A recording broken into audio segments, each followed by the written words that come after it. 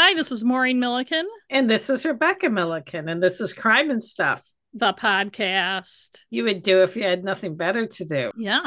And here we are with nothing better to do. Yes. Yeah. Before we get started, I wanted to make a point. The panel that the governor appointed on the Lewiston shootings is meeting daily. And this week they had families of the victims speak in front of them. I saw it on the news.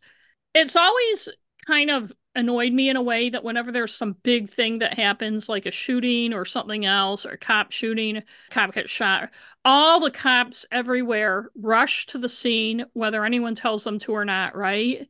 And there's this big clusterfuck of cops, some I'm sure who are useful, but it's like every cop who possibly can just goes. So the families were speaking before the panel this week about how nobody told them what was going on. They couldn't get any information out of anybody. All sorts of issues they had. Nobody was talking to them. There were several people in the deaf community who were killed. There was no deaf interpreter there to help them. So they had no clue. The families of the victims were basically treated like they didn't matter. My thing is, if every fucking cop in the state is going to rush to the scene of something, whether they wanted to or not, there should be some strategy where some of these guys who are there just to get in on the action can actually fucking help families and stuff. It's one of the Yeah. things that's always annoyed me because I've seen it as a journalist over 40 years. They all rush to the scene. They all want to be part of the action. Like, look at like that documentary about the Boston bombing when they, the marathon bombing when they found the Yes. kid in Waltham and or Watertown or wherever he was. There's no coordination about, okay, what can all you extra guys do to help? Just imagine if some of those cops had actually been able to help the families be liaisons, get information for them, and that kind of thing. It's just something that's always bugged me. Like they all want to get in on the action, but useful things that can be done. Yeah, they Like, don't want to do things that are.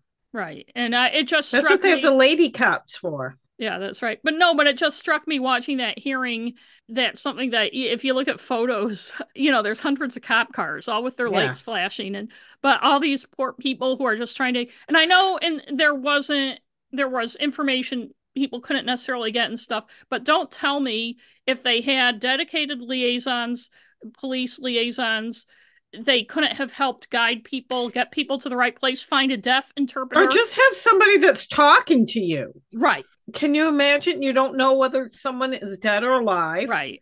You don't know what the hell's going on. And there's nobody talking to them or helping them or giving them Oh. information. And yeah, every cop in the state has to be there with their lights flashing. And I've been to a few scenes where there's been a heavy police presence, and a lot of them end up just standing around doing nothing. And I'm Yeah. not saying that that's every cop and blah, blah, blah, all that stuff, but they all go. I know that people are like, oh, we never thought it would happen here, blah, blah, blah. But I'm Mm, assuming that there are preparation, like schools have them. I'm assuming every public safety entity has a plan in place in case something like this happens. But it seems to me a lot of times part of the plan is not this person or these people. Your job is going to be to deal with the families of the right. victims, and that doesn't seem to be something that people consider. That's important, especially if it's something where, like in Uvalde, where it was ongoing and the parents were trying to go in there. You Yes. need someone to talk. You need to deal with the family members because they're going to want to do Right. something. I think it's the last priority or the last thing they think of. Yeah, that's why you need lady cop, more lady cops. Yeah. Although the lady cops have to take orders from the man cops, but they would be designated to do stuff like that because that's They lady always work. are. Yeah. Yeah. On that note, should I start my story? Yes. And And there and were, you promised I did. everyone that you were I'm going to gonna do this. bring that up. Don't steal my thunder. I'm sorry. I just want to note there were no lady cops involved in this. Mm. If you listened to our last episode, and if you didn't, why the hell not? I'm just kidding. You'll remember our interest was piqued by the case of Ambroshia Fagre and Kadhar Bailey, who were shot by police in Vassalboro, Maine on February 10th, 2017. I said I'd look into it, as Becky just mentioned, and so I have. My sources for this are the Morning Sentinel of Waterville and Kennebec Journal of Augusta, both of which reported on this, but they basically, have the same content. Their stories also appeared in the Portland Press Herald, the Bangor Daily News, which actually did a much better and more thorough job covering it than those two papers, a few court case documents, and the Attorney General's deadly force report.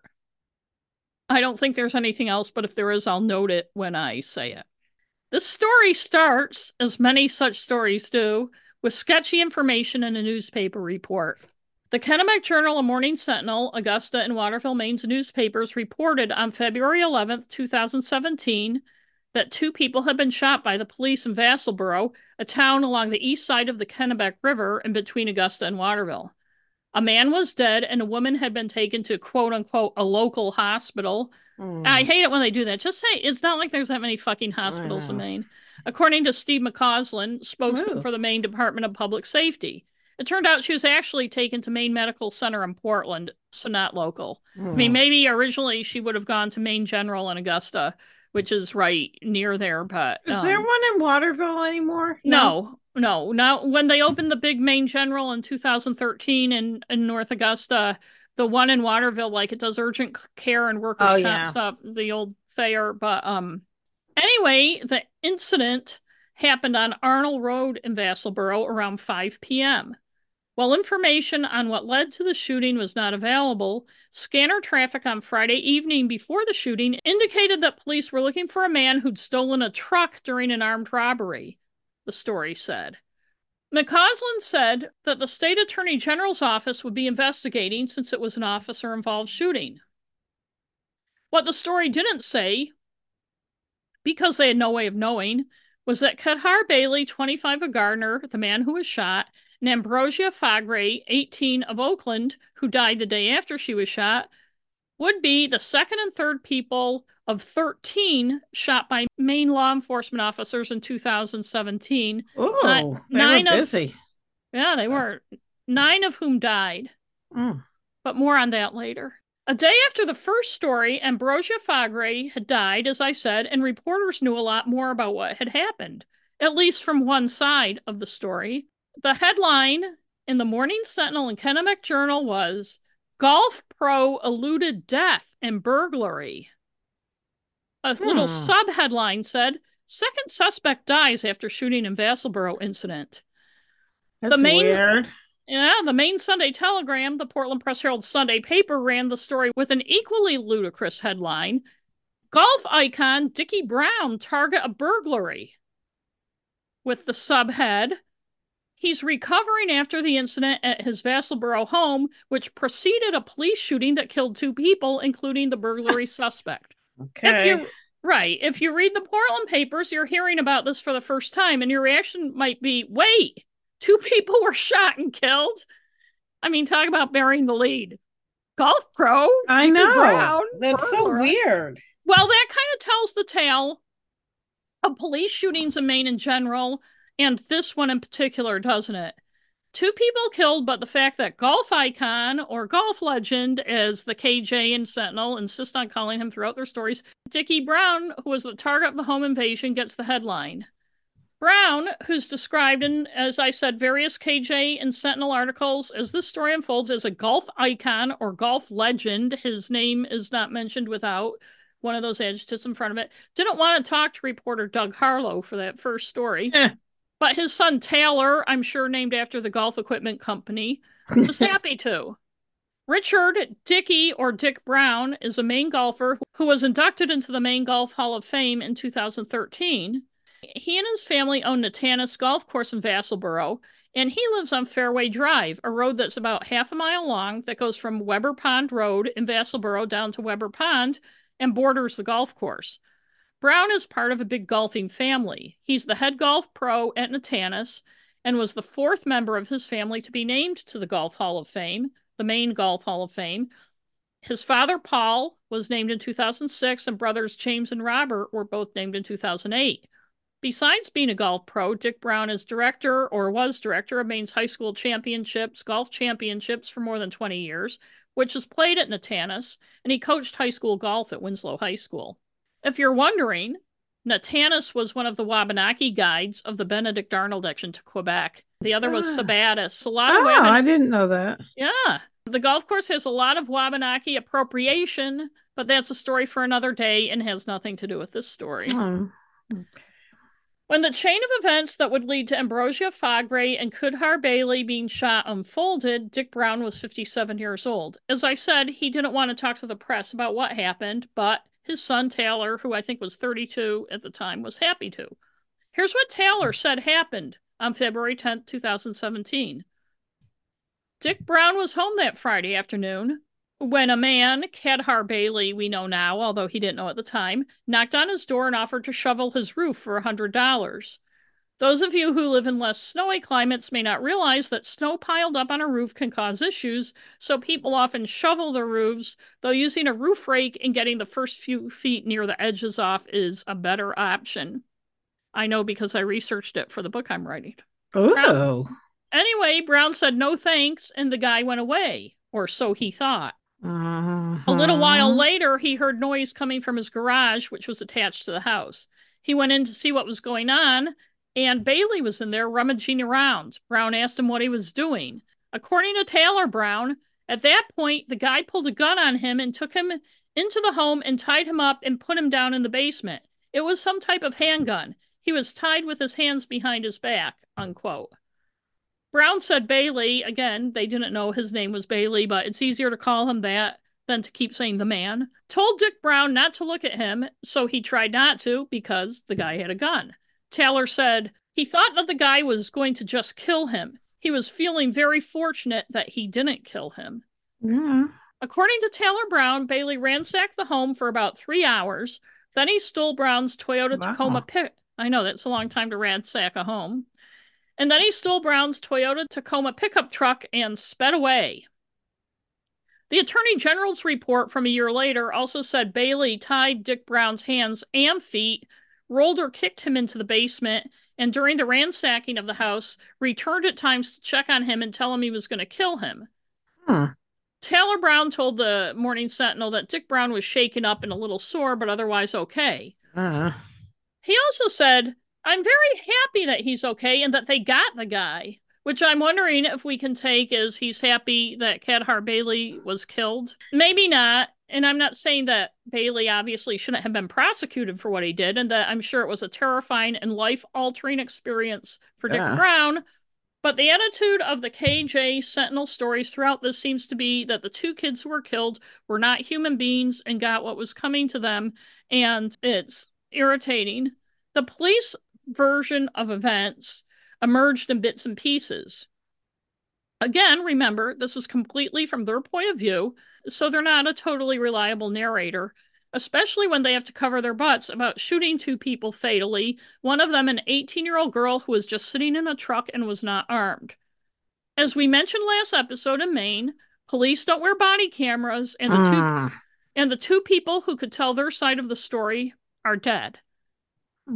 There are also some holes that probably will never get filled. To try to lessen the confusion, I've avoided using the initial newspaper reports for the most part, which are fuzzy and confusing and have some false information. I used the final version of events from a March 2020 court decision and a January 2021 court decision and the Attorney General's report on the shooting.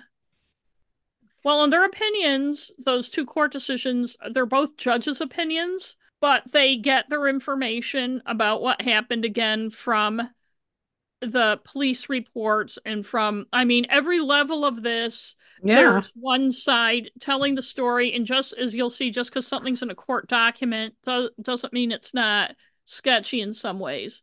Anyway, this is the official narrative of what happened.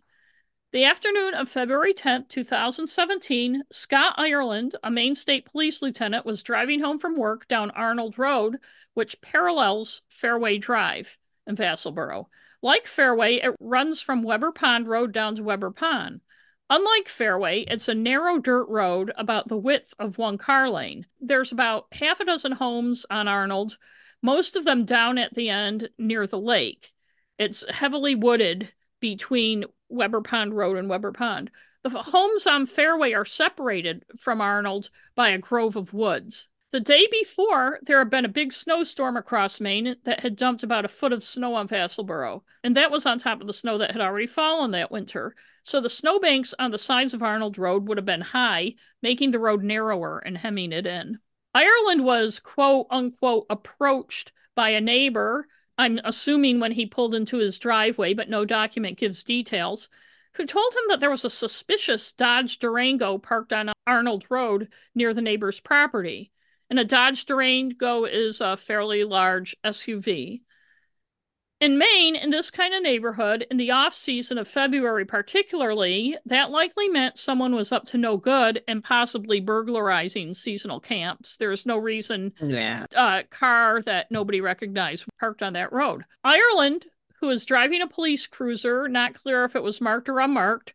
And that's one interesting point that becomes important later. As much as all the reports focus on the Dodge Durango and making sure you know it's a Dodge Durango, you never really find out what kind of car Ireland was driving or the other police were driving. It says cruisers and stuff.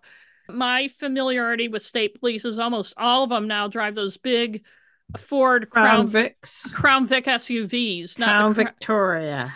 Not the Crown Vic sedans, but big Crown Vic SUVs. Yes, those SUVs. Yeah. That are just as sturdy and big and powerful as a Dodge Durango, so keep that in mind. Ireland was in civilian clothes, but he put on his Maine State Police jacket and his gun belt. He drove to the neighbor's house where he saw the Durango, backed into a turnaround. For the uninitiated, these narrow roads often have turnarounds or pullouts, so you can get out of the way of somebody coming the other way and also turn around without having to do it if there's no driveways or anything. Usually they're just a patch of dirt. It's interesting that there was a clear turnaround after the foot of snow that had fallen the day before and into the night. But my guess is it's possibly maybe a plow had turned around. Yeah. Anyway, there are no photos of that. No news crews went to this thing, even though it was on the scanner. No photographers or reporters went out there. Ireland could see a woman in the passenger seat slumped over. He would later say that since the Durango was running, he was concerned she may have succumbed to carbon monoxide poisoning. He banged on the window and she woke up. He asked her to get out of the Durango. Apparently she didn't, because there's no other ever mentioned. She never gets out of the car.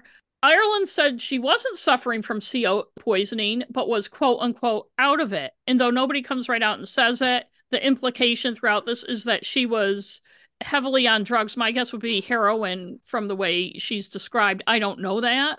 I'm not to say that she wasn't, but how would you? I wouldn't know the difference. Someone could be on drugs or they could be, suffering from carbon monoxide poisoning. I wouldn't know. Yeah. Although if she were, her face would have been red. Oh, that's true. As you would have read about in my novel, Bad News Travels Fast. I forgot. Sorry, but anyway, the woman, Ambroshia Fagre, according to Ireland, quote, was initially unable or unwilling to explain why she was there or where the driver of the Durango had gone. He suspected she and her companion were breaking into homes on Arnold Road based on footprints in the snow that led to nearby houses. Well, she wasn't doing Sherlock Holmes, right? I know, but she has to be, as we go on, you'll see, she has to be villainized in this to make the shooting, to make everybody feel good about the fact that she ended up dead. Oh. Ireland got on his police radio and told them what was up and that he suspected that the couple was breaking into houses, and then he continued to question Amber. And actually, that's what I'm going to call her. Her real name's Amber Ray. I don't know if she changed it to Ambrosia or called herself Ambrosia. A lot of stories have Ambrosia, then Amber in quotes, but her legal name is Amber Ray Fagre. Everybody calls her Amber. Her friends and family do, and it's easier than saying Ambrosia, so that's what I'm going to call her. Okay. Ireland said Amber ultimately admitted that the driver was breaking into residences. And I want to point out here that this would be a great example of why a body cam would come in handy. He's talking to this young woman and she apparently told him this. It's all his account. And let's say that this didn't end up with Amber and Kadhar dead, but just arrested for breaking in and etc. It would have greatly benefited the cops to have her talking about it on a video. Yes. I guess the cops don't see it that way for some reason, and I just can't fathom why they don't want the way they talk to people. Like I said, Mr. Kidders, he wears his all the time. And here's another issue we've talked about in other episodes. Various documents say police later determined Kadhar Bailey was Amber's boyfriend, but he was not in any way, shape, or form. Oh, that's interesting. The Attorney General's report says something that was repeated later in the press that Amber, quote, alternately told officers, unquote, because several end up talking to her this evening, that her boyfriend was named Nick, Brian, and Hunter, and she didn't know his last name, but he lived somewhere in an apartment in Augusta. I think this was deliberately made confusing by the cops to make her look confused out of it and bad. She actually did have a boyfriend, a new one, Nick Penny, who lived in Augusta in an apartment. She'd recently broken up with a guy named Brian. Kadhar, as I said, was not her boyfriend, but I can see the cops asking her various questions and her being out of it, to quote Ireland, her getting confused. Okay, so what's your boyfriend's name? Referring to Kadhar. Brian, no wait, Nick, because she had broken up with Brian and had just started going out with Nick. Not even talking about Kadhar because they're asking her about her boyfriend. Then what's the last name of the guy breaking into houses? I don't know his last name. I don't know him. You know, you get it? So that's how I see the conversation going on. There's a variety of cops who end up talking to her. I think they assumed he was her boyfriend. And then they used the fact, like the woman who was shot in the gravel pit, remember? How they said in that episode you did, they said they used that. They thought loosely. There was I think they were making assumptions, not listening and using language that maybe even not to deliberately confuse her, since they assumed he was her boyfriend. And then they asked her about her boyfriend, and she's like, oh, they're asking me about my boyfriend. Yeah. And oh, that's Nick, you know, whatever. There are 3 accounts of how police learned of the attack on Dick Brown, and I'm going to recount them to show how police official reports are like a game of telephone. All of these cite their account, because they're all in official documents, as undisputed facts, yet they are all different. In the March 2018 report on the shootings, it says Ireland noticed footsteps from the Durango that were going to Dick Brown's house, and since Ireland lived right there, he must have known Dick Brown and knew where his house was. Keep in mind, though, that Ireland was on Arnold Road and Brown's house was on Fairway, so there were woods in between. And later accounts of where the Durango is show that you can't see Brown's house from it. I would have to see a diagram or something, but to see footsteps going from the Durango and just assuming they were going to Dick Brown's house, which was through the woods on another road, I think is interesting. In this account, Ireland calls Dick up but doesn't get an answer, so he starts calling Dick's relatives. So he must know all of them if he can just call them from his phone. He finally gets Robert Brown, a nephew, who goes to check on Dickie at Ireland's urging and calls back Ireland to tell him that Brown has been attacked, tied up, and his house ransacked. In a March 2020 court document, it says that Sergeant Galen Estes of the Kennebec County Sheriff's Office showed up and told Ireland he was there to investigate a burglary in the area, that a nearby homeowner had been tied up at gunpoint. His home was ransacked. Ireland got on the radio and told the state dispatcher that, then had Estes stay with Amber, and he went to Brown's home to investigate because Estes told him it's Dick Brown's house. So that's the second version. So it wasn't Ireland who figured it all out. In the January 2021 court document, it says that Ireland noticed the footprints, went to Dick Brown's house, and, quote, made a series of phone calls to determine if Brown was safe. He learned from one of Brown's relatives that someone had broken into Brown's home, held him at gunpoint, tied him up, held him in the basement, and ransacked the house. The attacker had also stolen Brown's pickup truck. Lieutenant Ireland reported this additional information over the radio and requested that all available units report to the scene. So that's kind of like the Attorney General's report, only a little different. And according to this account, that's when Sergeant Galen Estes of the Sheriff's Department showed up in response to Ireland's radio call. I'm not saying all of these accounts can't be true. It's interesting how, too, one of them in the report that finds Ireland was justified in shooting Kadhar Bailey make it look like Ireland is the proactive cop and on top of everything. The second account, the Estes showed up in response to someone reporting the home invasion, makes more sense to me. Someone at the house called 911 and reported it to police. That doesn't mean maybe that Ireland didn't know and did what he did and made those calls. But when I first read the first account where Ireland's just, oh, those footprints are walking to Dickie Brown's house. I know. I'm going to call and see if he's okay and then call all his relatives and see he's okay. That doesn't make sense to me. I was like, okay, that's confusing. Maybe it just happened and Dick was still tied up and didn't get a chance to report it, but it still seemed off. That's weird. Anyway, that exercise just shows how even official documents can skew details to support a narrative, and 3 official documents recounting the same thing can tell the story differently and skew it because they want to give the narrative the twist that benefits them. And I saw that when I was covering the Logan Clegg trial when police testified in court as well. Oh, yeah.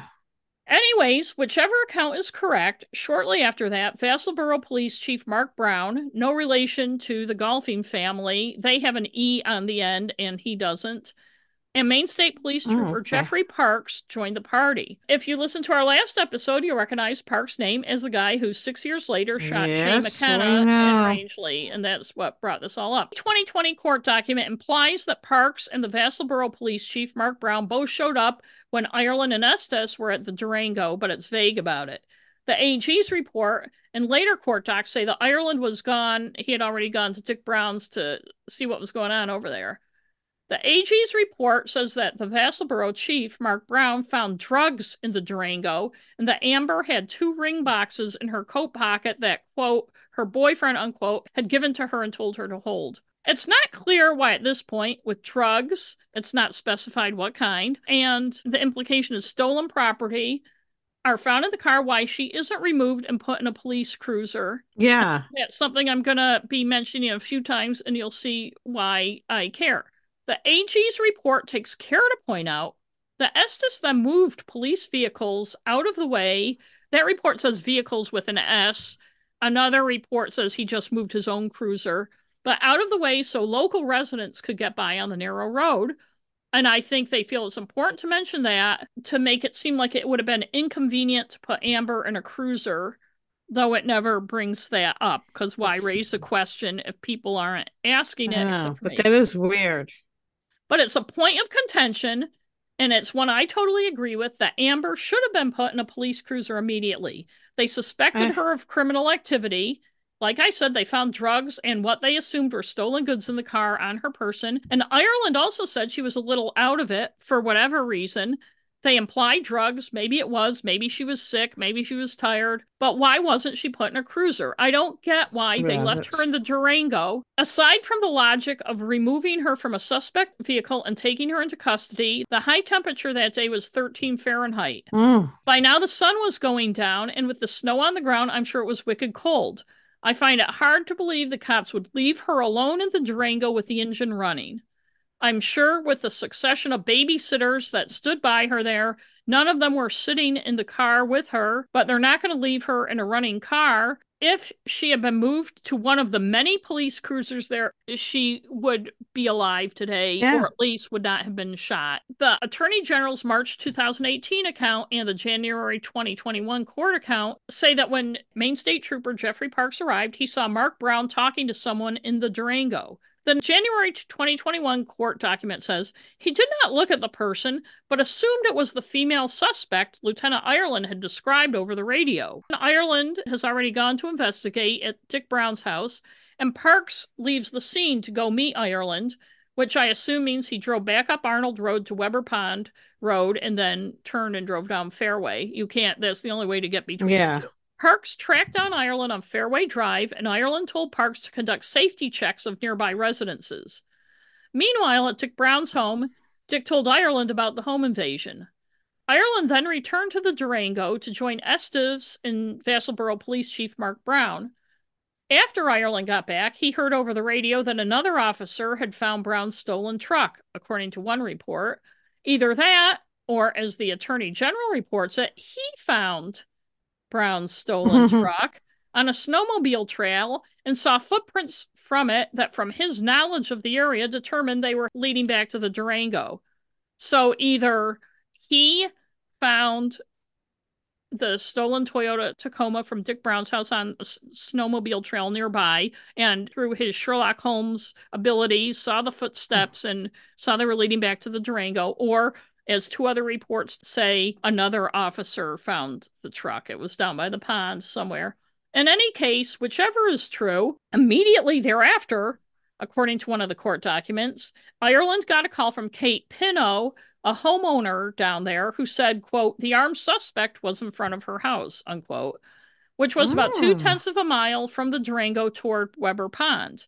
Ireland and Estes left the Durango to go investigate, with Ireland driving his police cruiser and Estes taking Brown's cruiser, which is a convenient after-the-fact explanation of why, again, it wouldn't have been good to have Amber in a police vehicle. I don't understand why two guys need to take two cruisers 2/10 of a mile down the road to this woman's house. I just think that they build a lot of factual about why they couldn't put Amber in a car, even though they never come out and say it. It's a lot of reverse engineering, too, yes, on the story. Obviously, they could have done this differently. 2/10 of a mile is not that far. It's like to the end of your block.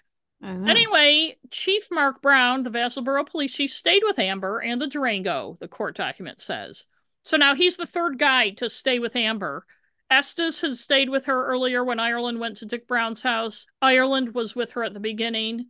And the court document points out no police vehicles remained at the scene. So I guess Mark Brown just stood out there in the dropping temperatures.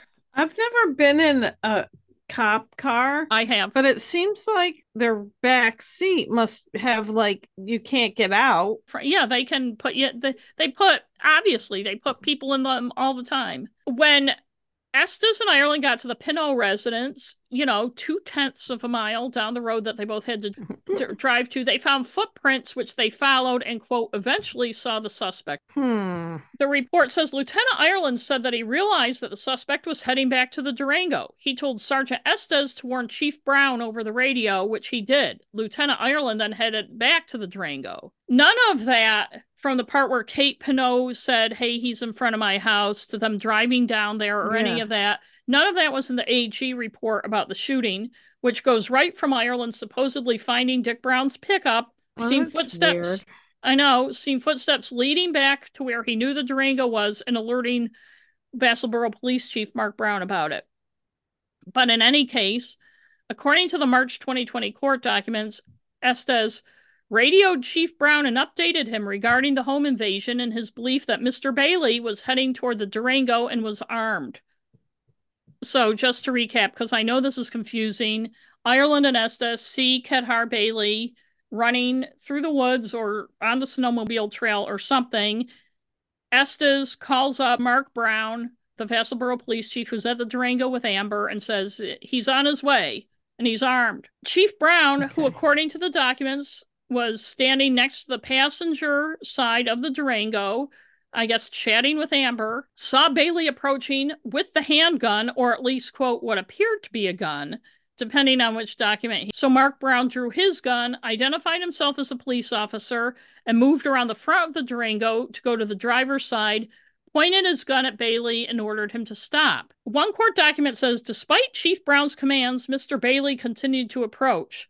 One account says Bailey raised his right arm, and Brown, quote, feared that the suspect intended to fire on him, unquote, and he fired at Bailey and then took cover behind a snowbank. And it says they exchanged gunfire. Another says Brown fired 2 shots, then, quote, heard the suspect fire at least 1 shot and returned fire. But the AG's report says that while Chief Brown moved to the driver's side of the Durango, Bailey went to the passenger's side, extended his arm over the hood of the Durango with what appeared to be a handgun. Brown fired, then found cover behind a snowbank. Brown heard what he believed to be a gunshot, while behind the snowbank he did not see Bailey shoot at him. And the AG's report says Mr. Bailey, seemingly uninjured, got into the Durango from the passenger side and made his way to the driver's side, unquote. So I guess he crawled over Amber. It says that Brown fired at the car as Bailey accelerated and pulled out and drove up Arnold Road. The court document points out, quote, all parties agree that had Amber been sitting upright in the passenger seat, she likely would have been hit by one of Chief Brown's bullets. Mm-hmm. The parties have stipulated that none of Chief Brown's shots hit Amber, unquote. And I think that they make that point because it benefits everyone that Amber was lying down or not sitting up straight on the seat, as you'll see. Okay. Meanwhile, Trooper Jeff Parks heard over the radio that Ireland saw the suspect heading back to the Durango. He was over on Fairway Drive. So he drove his cruiser back up Fairway Drive over Weber Pond Road. The document says as he came down Arnold Road back to where the Durango was, both police vehicles he had previously seen there were gone. As he approached, he said he heard multiple gunshots near the Durango. He said he saw someone crouched behind a snowbank and movement outside of the Durango. He concluded that the suspect and the police were exchanging fire. He parked his cruiser in the middle of the road, approximately 25 yards from the Durango. He got out and took cover behind his car. Now, this is Maureen again. I'm not sure Parks was driving a sedan or one of the big Ford Crown Vic SUVs that the Maine State Police drive. I'm guessing it's one of those SUVs because almost all of them seem to drive those now. Yeah. And well, they're cooler. Right. It's interesting that the story never says what kind of car Parks was driving when they're so focused on talking about the Durango. But either one would have filled the road from snowbank to snowbank. Yeah. So he was facing down Arnold Road and stopped his car there, blocking the road. He wasn't across it like sideways. He was facing. Okay. I pictured he was across it when right. I thought of it. Okay. In fact, the 2020 court document says the high snowbanks made it impossible for another vehicle to get by Trooper Parks' cruiser on Arnold Road. And the document says, from his vantage point, Trooper Parks saw Mr. Bailey get into the Durango, rev the engine, and rapidly accelerate down Arnold Road toward his cruiser. The car was accelerating rapidly, and Trooper Parks said, from the engine noise, he believed that the driver had pushed the gas pedal to the floor. The road was too narrow for the Durango to pass Trooper Parks' cruiser without hitting a snowbank, so Trooper Parks concluded that the driver intended to ram his car. Trooper Parks quickly moved away from his cruiser and climbed on top of a snowbank. He said it was a sunny day and there was plenty of light outside. And we'll talk about that in a little while. He said that from the snowbank he could see directly into the Durango and that nothing obstructed his view. He said he saw only the driver and that the passenger seat appeared to be empty. The Durango continued to accelerate toward his cruiser. Parks said he believed his life was in immediate danger. I'm not sure why, since Bailey was driving as fast as he could. He wasn't down the road, in the car. And Parks was not in the car. He was off to the side on a snowbank.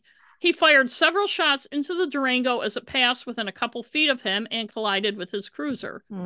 He said he aimed all of his shots at the driver and that he intended to stop the driver from using deadly force against him. The Durango crashed into Parks' cruiser, and again, they have to emphasize missing Parks by a few feet. I just want to say, too, even if he did feel like he was in danger from the speeding car, how is shooting the driver when you're feet away on a snowbank? Either way, he's going to crash into the cruiser. I know. And you're in danger whether you shoot him or not. He's not shooting at anything. He's driving the car. I know. So if the danger is from the speeding car hitting your cruiser, you're in danger no matter what you do. I know. You're not going to stop the car by shooting it. One account says that Parks actually stood in the road and shot through the windshield, then retreated back into the snowbank. I find that hard to believe if he was going that fast, and I only saw that in one place. That report makes his story more credible that his life was in danger. No matter what happened, I take issue with his life being in imminent danger since he was not in the car that Bailey was about to hit. And more on that later. Ireland heard the gunshots but didn't see the crash, but armed with what is described as a patrol rifle, he ran to the scene to find the Durango had crashed into Parks' cruiser. Once he was within 15 or 20 yards of the Durango, he said that he could see the driver and that the driver appeared to have something in his left hand, which was out the driver's side window. Ireland said he identified himself as a state police officer and told the driver to show him both hands. One court doc says, quote, instead of complying, the driver put his arm back in the car, looked back over his shoulder at Lieutenant Ireland, then looked at his lap, and the Durango center console before looking back at Lieutenant Ireland. Lieutenant Ireland fired one shot, killing the driver. The Attorney General's report about the shooting said that Bailey, quote, made a series of quick movements toward the center console while twice looking back at Lieutenant Ireland, unquote, and then Ireland shot him. Ireland assumed we can infer from the accounts, which don't come out and say it, that Bailey was reaching for a gun. They're very careful about what they say and don't say. Yeah. Of course, Amber, shot in the head, was found slumped over the center console. Oh. So my thought is possibly Bailey was like, oh shit, Amber's been shot, and was reaching for her. Yeah. Maybe cops don't realize that just because they're screaming shit at someone in a traumatic situation, the person understands and is going to comply when there's somebody shot in the head slumped next to them. Exactly. And when police then approached the Durango, they found Amber, like I said, slumped across the center console of the car with her head under Bailey's arm. Aww. Bailey, of course, was dead at this point, too, so he must have slumped over to her when he was shot. But also, sure enough, according to the police, they found a .32 caliber semi-automatic pistol between the driver's seat and the center console, with one bullet in the chamber and two in the magazine. Amber died the next day at Maine Medical Center in Portland, and the autopsy determined a single bullet passed through her right shoulder and head, killing her. The finding was that the trajectory of the bullet makes it extremely unlikely that she was sitting upright in the Durango when she was shot, of course. The investigation determined that it was Park's shot that killed Amber and Ireland killed Bailey. As with all police-involved shootings in Maine, the Attorney General's office took over, and Parks, Ireland, and Vassalboro Police Chief Mark Brown were all put on paid administrative leave while it was investigated. Steve McCausland, the Department of Public Safety spokesman, told the Morning Sentinel on Saturday, the day after the shooting, because this is an officer-involved shooting, a lot of the specifics will come out in the course of the Attorney General's investigation. They sent a team of investigators up to Vassalboro last night to begin that effort, and past practice shows that it will be several weeks before many specifics of the case are released, unquote. I also think it's interesting that every report, as I said, makes sure to emphasize Bailey's SUV was a Durango, fairly big and powerful car. They don't come out and say that, but people who are familiar with cars know a Durango is a big, powerful SUV. Not one says what kind of cruiser Parks had. I think this is to make the threat of Bailey ramming the cruiser seem like an unfair fight. And it's funny, the details they emphasize and the ones that are left out of every single document that I can find that's publicly available about this. The Kennebec Journal and Morning Sentinel, in their articles after the shooting, didn't have anything about the victims, except to mention that Bailey had been convicted as a juvenile in 2009 of aggravated criminal mischief. Other than that, they had nothing, nada, nil, zilch about the two. The Kennebec Journal and Morning Sentinel didn't have another story until August, when Amber's mother filed her intention to sue, and then didn't have another story until March 2018, when the Attorney General's office, wait for it, ruled that the shooting was justified. We'll talk more about that in a little bit. It was pretty piss-poor reporting and guidance from editors, if you ask me. Full disclosure, until I left those papers 4 months before this happened, I would have been the supervising editor on this, and every single person who wrote one of the KJ or Sentinel stories would have been under my supervision at some point when I was there. Ooh. And I'm just saying that because I feel like I have a right to bit about the coverage. I know what I'm talking about, but I wasn't there anymore. And that's all I'm going to say about that. While the Sentinel and KJ presented what little police told them and the Brown story, they did not contact friends and family of the two people who were killed by police. And as you saw by their headlines, didn't even think that was an important part of the story. That's so weird. I know. The Bangor Daily News, which time and again shows it's the best newspaper in Maine, although that's not saying a lot, did. Bailey's brother, Corey Barter of Sanford, told the Bangor Daily News that the way information was released has led people to believe it was a Bonnie and Clyde situation. The BDN helpfully points out to readers that this is referring to a couple notorious as deadly outlaws who robbed people during the Great Depression and eventually were shot and killed by law enforcement. Maybe it's just me, but I don't think you need to go into detail to explain Bonnie and Clyde. Kadhar Bailey was the son of Stephen E. Bailey of Gardner and Monica Barter Sawyer of Richmond, both Kennebec River towns in the Augusta area. He was born in Brunswick and grew up in Gardner. His brother and others are quick to tell the BDN that while he'd been in trouble with law enforcement before, he was a good guy who had seemed to have straightened out his life until recently. It's another sad story Hmm. about a basically good kid with hopes and dreams who gets sidetracked by drugs. It's a little confusing, Oh. but Kadhar Bailey was convicted in Kennebec County as a juvenile of aggravated criminal mischief, as the Kennebec Journal had reported, in 2009. He was born in 1991, so would have been 17 or 18 at the time of his conviction. State records don't show his sentence, and I'm surprised that it even has his conviction, given that I thought juvenile records were sealed. At the same time, at the age of 17, he was convicted in Essex County Superior Court in Salem, Massachusetts, for dealing cocaine and spent 3 years in prison in Massachusetts. He was considered adult in that state at the age of 17. He was released in 2012. This would have happened like at the same time the thing in Kennebec County was happening. My guess is while he was convicted in 2009 in Kennebec County, he must have been arrested the year or two before, and the conviction, Yeah, it just took a it took a while. while, and by then he was already in trouble in Massachusetts. Both things kind of happened at the same time. After he got out of prison in 2012, he got into the roofing business, which he loved, according to his obituary, which says, Kadhar can be remembered mostly for what a hard worker he was. At age 16, he shingled his father's roof, which became a lifelong passion of his.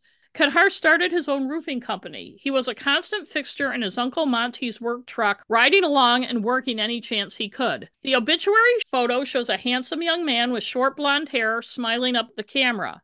The obituary says, Oh. although Kadhar had succumbed to many recent challenges, growing up he was a kind, thoughtful young man and had a knack of getting everyone around him to love him. As a child, he loved playing football, spending time with his grandfather, playing video games with his brother, and lifting weights. He enjoyed wrestling and horsing around with his stepson and nephews. They all loved him dearly. His laugh, humor, and big blue eyes will be sorely missed, unquote. His sister Tiffany Barter Ahern had just died 3 months before in a car accident in Tennessee, where she lived, and she was 30 at the Hmm. time. Kadhar's former fiancee, Crystal Lynn O'Neill of West Gardner, told the Bangor Daily News that he changed the life of herself and her son, who was 7 when Kadhar died. Quote, I will forever be thankful for his love for my son and I, she said in a text to the Bangor Daily News. In an interview with them, she said he'd proposed Valentine's Day 2016 and they planned a June 2017 wedding, but his drug problems had recently cropped back up and she'd broken things off 2 weeks before the shooting. Words cannot even begin to express what we are going through right now. My son is beyond devastated, she told the BDN. She said that a few weeks before the shooting, he'd started selling off his stuff, including his work trailer, work tools, and other things. The drugs changed him a lot, she said. She said after they broke up, he immediately sought out help for his drug problem, but it didn't work out. And I'm thinking that was only 2 weeks before. Sometimes it takes a while for things to catch on. You wonder what happened there. I know. But she added, he continued to support her emotionally and financially and had stopped by to visit the day before the shooting. Hmm. His brother, Corey Barter, said that Bailey's recent drug use really surprised his family. He said everything seemed fine at Christmas, but then changed fast. In the article, Corey doesn't mention their sister dying, but you wonder if that had any effect on Kadhar's Oh, mental yeah. state. A week after the shooting, his father, Stephen Bailey, started a GoFundMe titled Kadhar's Memorial Fund. Since then, it raised $1,530 of its $4,500 goal with 14 donations. The last one was several years ago. Ambroshia Fagre, given name was Amber Ray, and that's what people called her, either Amber or Amber Ray, didn't have an obituary. Her mother couldn't afford one. And just a quick note for people who don't know, most newspapers used to run obituaries for free. Over the past 20 years, that's changed, and most charge by the inch, and they can cost hundreds and hundreds of Hmm. dollars, which is why the one our dad claims to have written for himself is not going to be published in the newspaper unless he leaves a much bigger estate than he seems to have. Anyway, though online services like Legacy, where Kadhar Bailey's obit was, seem to be the go-to places for obituaries now, they Yeah. probably charge too. My understanding is that some funeral homes will eat the cost, but Amber's mother didn't even have the money for a funeral Oh, home. yeah. By the way, the arrangements for Kadhar were by our old friend's Plummer Funeral Home Mm. in Augusta. A sidebar to the February 25th 2017 article that talked to the family members of Kadhar and Amber, both by Knocknoy Ricker, had the headline, Family Struggling to Bury 18-year-old Killed by Police. Amber's mother, Jessica Fagre of Oakland, told Knocknoy that if she could afford an obit, she would let people know that her daughter loved to sing and dance and planned to open a dance studio one day. Oh. The article has a link to YouTube videos of Amber singing and dancing, but when I clicked on it, it said the content was no longer available. Knocknoy did a nice job providing the info an obit would have, noting that Amber had a twin sister, Brittany, an older sister, Desi, and a brother, Dustin. She was born on December 10th, 1998 in Putnam, Connecticut, but moved to Maine at a young age. Her father, Charles Boudreaux III, died when she was 3.5, and Corey Perkins of Augusta stepped in when she was 6 years old to fill the parental role, her mother told the Bangor Daily News. Amber attended but did not graduate from Winslow and Coney high schools and planned to get her high school equivalency. She'd recently learned the art of sword swallowing and was going to attend the World's Sword Swallowers Day, sponsored by Ripley's Believe It or Not in New York City on February 25th. That was the day that 2 articles about her ran in the Bangor Daily News. She was going to go with her boyfriend, Nick Penny of Augusta, who is also a sword swallower, the article said. A GoFundMe set up by a friend to raise money for her funeral costs, titled Let's Lay Amber to Rest, raised $790 and is no longer active. And $790 won't even get you the felt lining in the coffin. I know. Well, what do you do? So what happens when someone's indigent? What happens with their body and everything? I don't know. Chastity Tebow, the friend who'd started the GoFundMe page, posted on it, Unfortunately, I have made this page to try to help Jessica as she has been a single mom and her 18-year-old daughter Amber Ray's life was taken by law enforcement. Amber gained her angel wings after fighting for her life for 24 hours. She couldn't overcome the injury she sustained. As Jessica had to make that decision to take her daughter off life support, no parent should have to experience this. Amber might not have been an angel. Yes, she has done wrong and has battled the addiction demons, but she did not deserve to have her life taken. So I'm praying as a community we can come together and help Jessica give her daughter the celebration of life she was robbed of at such a young age. Amber was that girl, if you told you was cold, she would give you something to keep you warm, no matter what she had to do to make it happen. Amber, unfortunately, was with the wrong person at the wrong time, and it cost her her life. Jessica Fagre said that just a month before, Amber had told her that if anything happened to her, she wanted to be an organ donor. And her mother told the Bangor Daily News she's helped 4 people with her organs. Aww. Amber also had some minor brushes with the law. She had been caught stealing from a store about a year before, her mother said. In fact, less than a week before the shootings, on February 4th, Amber's name appears in the Sentinel's police log as being arrested on 2 warrants. It doesn't say for what, and obviously she was out by February 10th.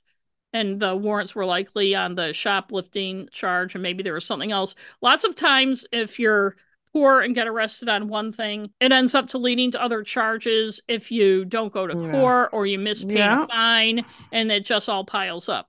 Amber's mother, boyfriend, and others who knew her, though, despite her brush with the law, her mother, boyfriend, and others who knew her said they were sure she wasn't involved in the burglaries in Vassalboro the day she was shot. Jessica said her daughter was visiting friends in Vassalboro that day, and they told her Amber had left there to walk home. It's a long walk from Vassalboro to Oakland, where Amber lived, though they're not that far as the crow flies. With the Kennebec River dividing the 2 towns, she would have had to walk to Waterville to cross the river, with Oakland just west of Waterville. From where she was shot in Vassalboro to the Hannaford on Kennedy Memorial Drive in Waterville, which is where you'd go past if you were going to Oakland, it's about 10 miles. Okay. But her mother said she'd often get rides from friends or hitchhike. She didn't have a driver's license. I read another account in which a friend who wasn't named described Kadhar Bailey as a drug buddy of Amber's.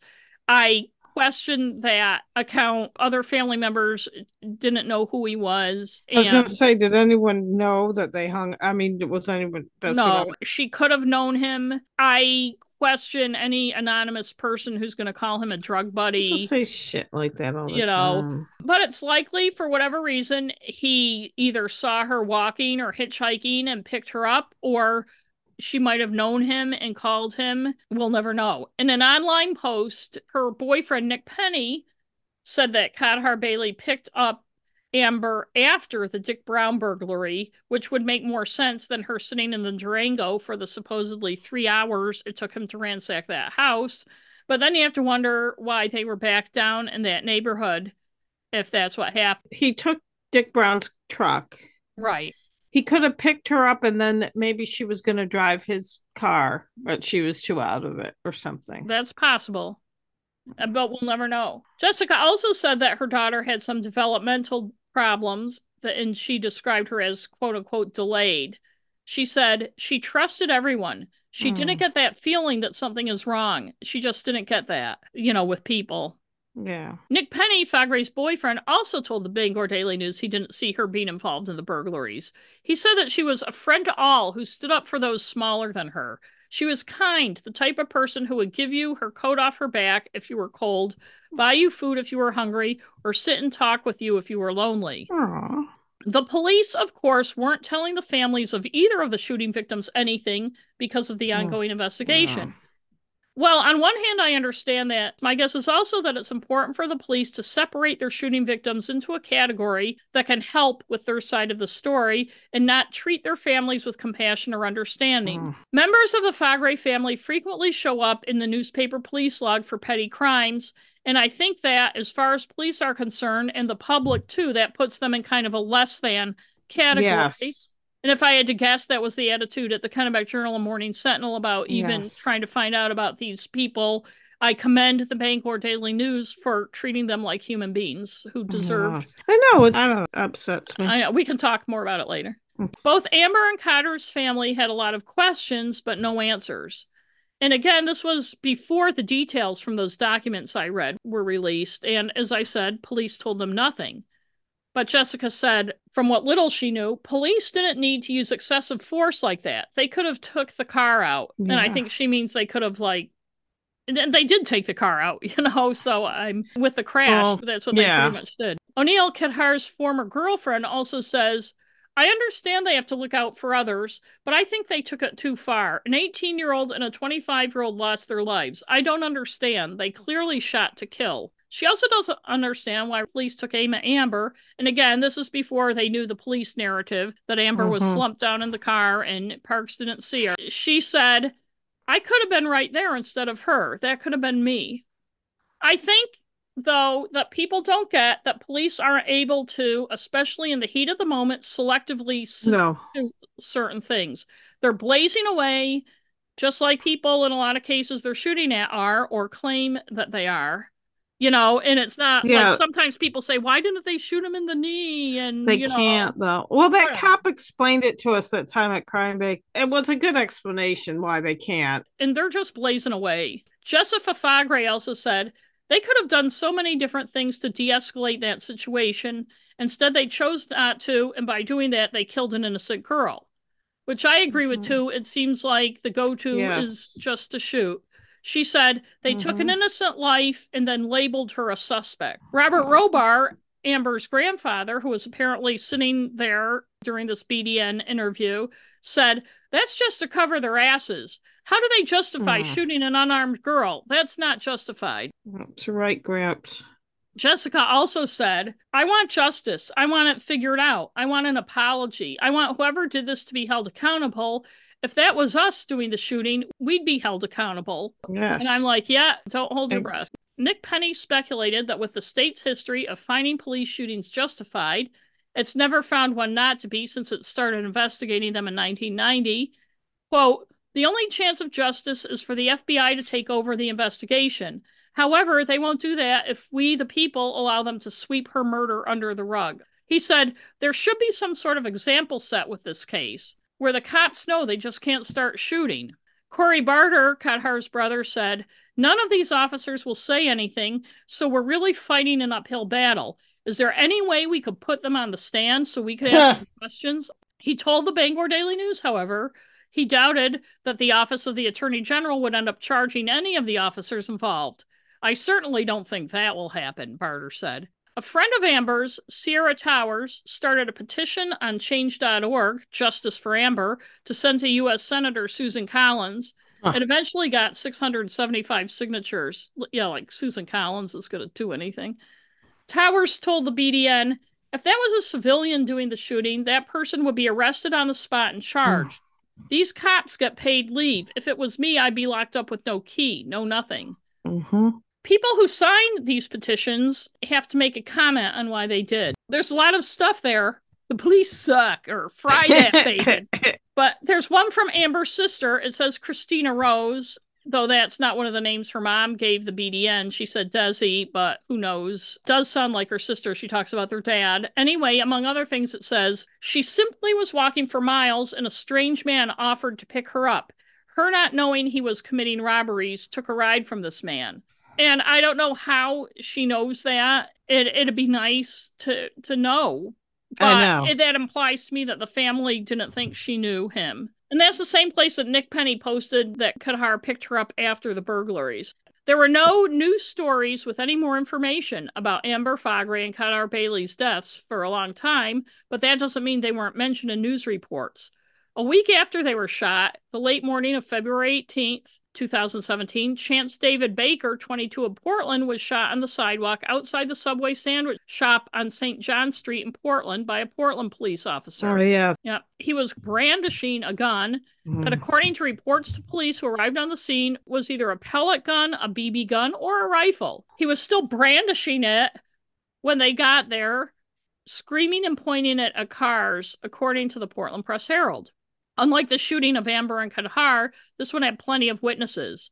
Some of them told the Press-Herald the guy seemed intoxicated. In any case, he'd put the gun down, pull up his pants after the police arrived. The police warned him not to pick the gun up again, but when he did, one of them shot him through the forehead. It turned out it was a pellet gun that he'd bought from Coastal Trading and Pawn, which is in the same plaza earlier that morning. The name of the officer who shot him wasn't immediately released because the spokesman for the Portland Police Department said they wanted the officer to have time to tell his family about it. But he was put on paid administrative leave. Baker was the fourth person shot by police in Maine in 2017 at that point. John Anspaugh of Waldoboro was shot in January by police responding to a domestic violence call. And then there was Amber and Kadhar. By the end of the year, there were 13 shot and 9 dead. The Washington Post, which keeps a database of all fatal shootings by police since 2015, lists 41 for Maine between February 9th, 2015, when they started the thing in 2015, and now. There have been 41, including 2 so far this year. Wow. I can't find the state information on how many there have been since 1990, when the Attorney General's office started doing investigations and I guess keeping track. It may be there, but I didn't have time for a deep dive. But a USA Today story in December 2021 said there were, at that point, 175. I'm not sure if they meant fatal or also ones that injured someone, but I'm going to say fatal. That seems to make sense. If they do mean fatal, there have been 12 since then, so that makes 187. And I've seen references in articles that it's getting close to 200 since 1990. So I would assume that that's fatal. The Attorney General's office does have a page with links to all its deadly force reports going back to 2003, but those include ones where the person wasn't killed too. So I didn't have time to read each one and see what it was about. In any case, of the 41 the Washington Post lists since February of 2015, 2 are women, with the rest being men, including a 16-year-old boy. 3 were black, the teen boy was Hispanic, all the rest are white. 24 were, according to police, armed with guns, 7 armed with knives, 2 with replica weapons, including Chance, 4 with weapons of a type not listed, and at least 4 were unarmed. 6 were fleeing on foot when they were shot. 3 were fleeing in a car. Only 6 are listed as having a mental illness that contributed to the incident. It's up to the police to report that stuff. Yeah. If they don't, and the Washington Post gets a lot of its information from newspaper reports, so it's all what the police tell, the papers and stuff. The Washington Post also lists, with all the thousands and thousands of police shootings in its database, whether there is body cam footage. It won't surprise you to know that not one of Maine's has it. On March 8th, 2018, a little more than a year after the shootings, it also won't surprise you to learn that the Maine Attorney General's office, like it has every time before and since the police have shot somebody in Maine, found the shootings to be justified. The AG's investigation is a look at whether criminal prosecution is warranted, not at whether an officer should be disciplined or anything like that. It looks at whether self-defense, including the defense of others, was reasonably generated by the facts so as to preclude criminal prosecution of an officer who used deadly force. Any such prosecution would require the state to disprove self-defense or the defense of others beyond a reasonable doubt. So, sorry for the legalese there, but what that means is all the Attorney General's investigation looks at is whether the police acted in self-defense. It says the same as any citizen, but it doesn't have the full statute because, as we discovered in the Honey murder, if you can retreat, it's not self-defense. The police don't have to meet that standard. Yeah, a lot of states don't have that if you could retreat thing. And Maine does, but even though the Attorney General's standard is they're only looking at police shootings in light of whether there would be a criminal investigation, the police do not have to meet, I guess, because it doesn't explain that. But I guess they're cops. Well, right. They're not supposed to be retreating. They're supposed to be getting the bad guys. No, that makes sense. But I want to say that does clarify it, though. What you said clarifies it because they're not saying it was totally justified. They're saying it's justified enough that right. And we'll talk more about this. The investigation does not include whether the use of deadly force could have been averted. Okay. Yes. It does not include whether they should be disciplined or did anything wrong in their jobs. All the Attorney General's investigation looks at, it's a very narrow thing, whether they should be That's good to know, prosecuted. Because when they report that, though, they don't explain that. No, they don't. And we never know. Knocknoy Ricker explained it in that February 25th, 2017 article a little bit, and then I read the actual report, which was only 3 pages long, but explained that. It says in the report that 2 requirements must be met for an officer to be justified in using deadly force in self-defense or the defense of others. First, the cop, must reasonably believe that deadly force is imminently threatened against that person or another. And second, the cop, must reasonably believe that deadly force is necessary to counter that imminent threat. Further, whether the use of force by a law enforcement officer is reasonable is based on the totality of the particular circumstances and judged from the perspective of a reasonable officer on the scene, allowing for the fact that police officers are often forced to make split-second decisions about the amount of force necessary in a given situation. The legal analysis requires careful attention to the facts and circumstances of each case, including the severity of the crime threatened or committed and whether the suspect poses an immediate threat to the safety of others. And that's directly from the report explaining it. So in other words, if the cops can say, yeah, I believed I was in danger or someone else was, it's self-defense. And they certainly know how to craft their narrative to meet that standard. And investigated were Ireland, Parks, and Mark Brown, the Vassalboro chief. Even though he didn't shoot anybody, he shot at people, and so that was considered part of the investigation. The report says, it is our determination that at the moment each officer used deadly force in the rapidly evolving sequence of events, each reasonably believed that unlawful deadly force was imminently threatened against the officer or another, and it was reasonable for each officer to use deadly force to counter the threat. Each officer acted in self-defense. While certainly tragic, the unintended death of Ms. Fagre does not affect the legal analysis of whether Trooper Parks acted reasonably by firing at Mr. Bailey. Governor Janet Mills, who was Attorney General when Amber and Kadhar were shot, in 2021, as governor, signed a law that requires the Attorney General to speed up investigations when police use deadly force and have them done within 6 months. Mills had also called for a review of the whole process, And we'll get to how ineffective that was in a minute. But you may wonder about this whole review process to begin with. While it was retroactive to 1990, the legislature decided in 1993 it was necessary after a 1992 shooting in Jackman, Maine. Just a little tangent here, and this is from a court document, and I think I'll do an episode on this because there's a lot more to it, but this is directly from a court document with me rewording it a little to make it more better. Catherine Hegarty, a registered Maine guide known for her marksmanship and also other things like fishing and all that Maine guide stuff, but the court document points out the marksmanship, and her husband John owned a cabin on a dirt road about 3 miles from the nearest paved road, U.S. Route 201 in Jackman. About 1.5 miles along the road, they'd strung a cable between 2 pillars, barring passage. On the morning of May 15th, 1992, 4 campers let themselves in through the gate and set up a campsite about 75 yards from the cabin. These men, I believe, although the court document doesn't say, and again, I'm going to do an episode on this where I believe they were from out of state. Yeah. Possibly the other yeah, I was just going to say. The campers left to go fishing and returned to the campsite around 8 p.m. They noticed Catherine Hegarty's truck near the cabin and saw her doing yard work. Hegarty did not speak to them at that time, but about an hour later confronted them, asking who gave them the key for the gate. They believed she was either intoxicated or mentally unstable.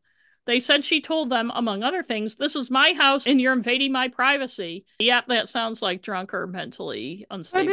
But is she wrong? No. I mean, weren't they? No, she is not wrong. After another verbal exchange, the campers told Hegarty that they would leave in the morning. She allegedly responded, "Only if you make it till the morning." She went into the cabin and got a gun, and then from her porch, according to the campers, fired a number of shots in the air in the vicinity of the campers. She went back into the cabin a number of times. The campers believed that she was reloading her gun. One of the campers asked Hegarty if they could leave, and Hegarty responded that she would follow them to see how they got through the gate. She went back into the cabin, and the campers got into their truck and drove away. As the campers passed Hegarty's cabin, which they had to drive by to leave, they saw her come out with a gun, but aren't sure if she fired any shots. They believe she followed them part of the way down the dirt road, which I would like to point out is her property. The campers went to a truck stop 4 or 5 miles away and called the police. From the description provided by the campers, Somerset County Deputy Thomas Giroux concluded that Hegarty was the person doing the shooting. Giroux was joined by Deputy Renee Gay, Sergeant Wilfred Hines, and State Trooper Gary Wright. Dreamweaver again. Yeah. He keeps popping up. The officers decided to arrest Hegarty, which For what? Oh, shooting at people.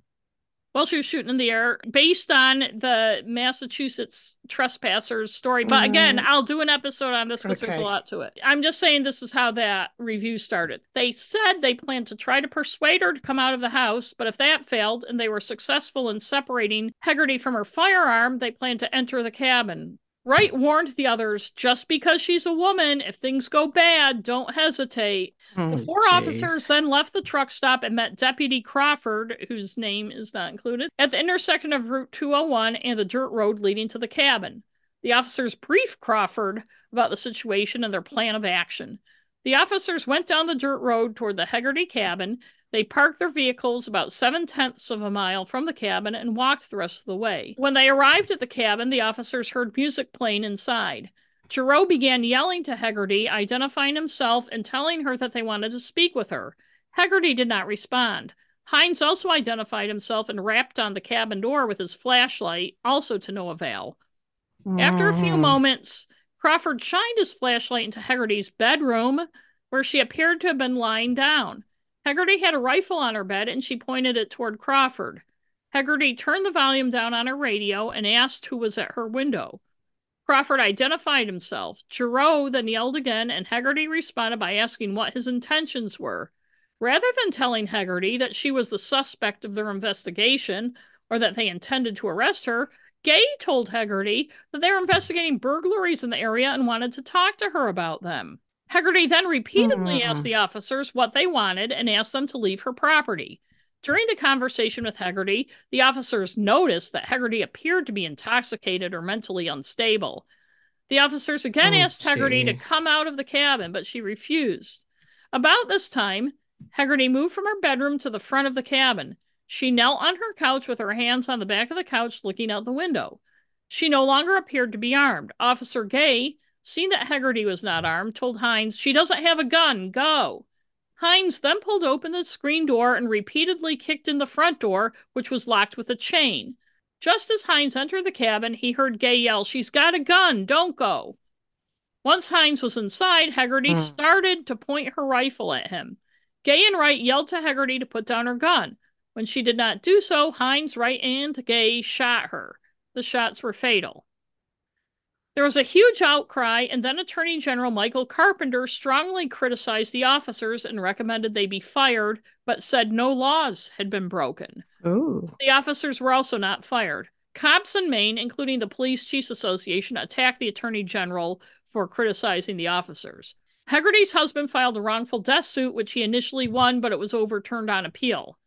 That outcry, though, is what prompted the AG review of all police shootings. The legislature passed the law in 1993, and it was retroactive to all police shootings to 1990. But again, it was only that very narrow whether they did anything criminal or not, whether they could be charged criminally for what they had done. That makes sense. In 2019, after the deadly year of 2017 police shootings, the legislature created the Deadly Force Review Panel, a 14-member volunteer body with broad experience and expertise.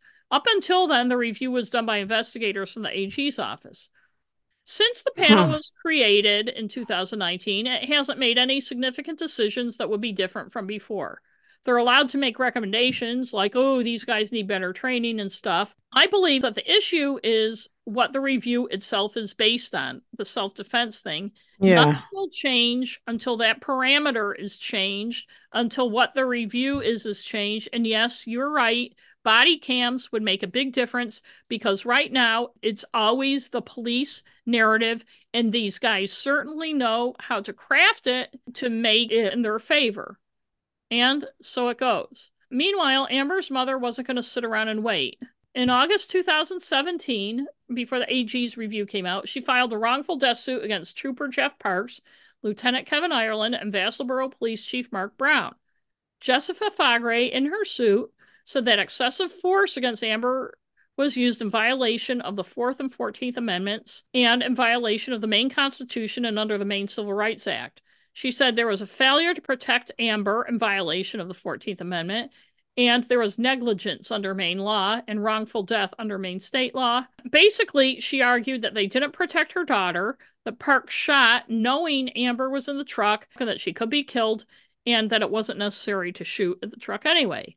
I'm condensing it because there's all this. Yes. The district court dismissed the claims against Brown and Ireland. Fagre didn't appeal that. It didn't immediately dismiss the one against Parks, the guy who shot Amber, but it later ruled in March 2020 that Parks did not violate Amber's civil rights, but even if he had, he would be entitled to qualified immunity. Qualified immunity means government officials can't be sued for stuff that happens when they do their jobs.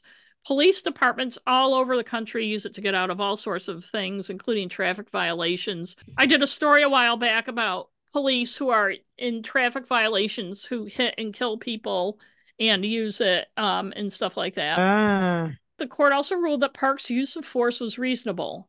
Jessica Fagre appealed, and in January 2021, the appellate court in Boston upheld the lower court's decision. So in other words, she lost the suit twice.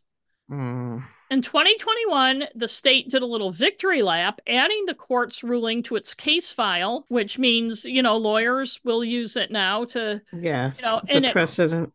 And it quoted the 21 court ruling, saying the First Circuit affirmed the order of the district court, holding that summary judgment was warranted, and Trooper Parks was also entitled to qualified immunity in that his use of deadly force was objectively reasonable under the circumstances.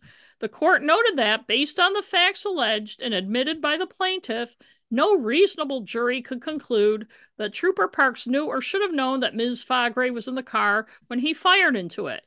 Further, no reasonable jury could conclude that it was unreasonable for Trooper Parks to believe that the driver posed an imminent threat. When Trooper Parks fired into the vehicle, the suspect was attempting to ram Trooper Parks and his cruiser at full speed. On February 11th, 2021, 4 years after the shooting and a few weeks after that decision came out, Amber's twin sister Brittany started another Change.org petition. Titled Closure for My Twin, Brittany says on the petition page, "My sister was 18 years old and shot in cold blood. Multiple stories came out and none of them match. It's been 4 years too long and I'm still hurt like it was yesterday.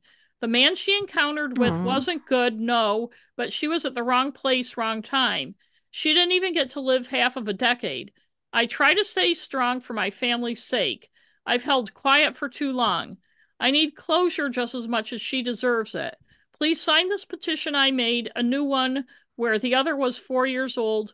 Please take a look and consider. My heart and soul is just heavy, and this is the least I can do for my twin." The goal for the petition was 520 signatures. 3 years later, it has 377. And that's my story. I'd just like to make a couple points. First of all, I don't get how Kadhar Bailey, trying to ram a cruiser that Parks wasn't in, was using deadly force against Parks. The case law thing says the suspect was attempting to ram Trooper Parks in his cruiser at full speed, but Parks was not in the cruiser and was not in the road and could not be hit because of the snowbanks. Also, Parks took great pains to say how he did not see anyone in the passenger seat, even saying it was sunny and there was good light, and that he could clearly see in and didn't see anyone. Obviously, she was in there. I'll say that he sure knew at some point she was in the Durango.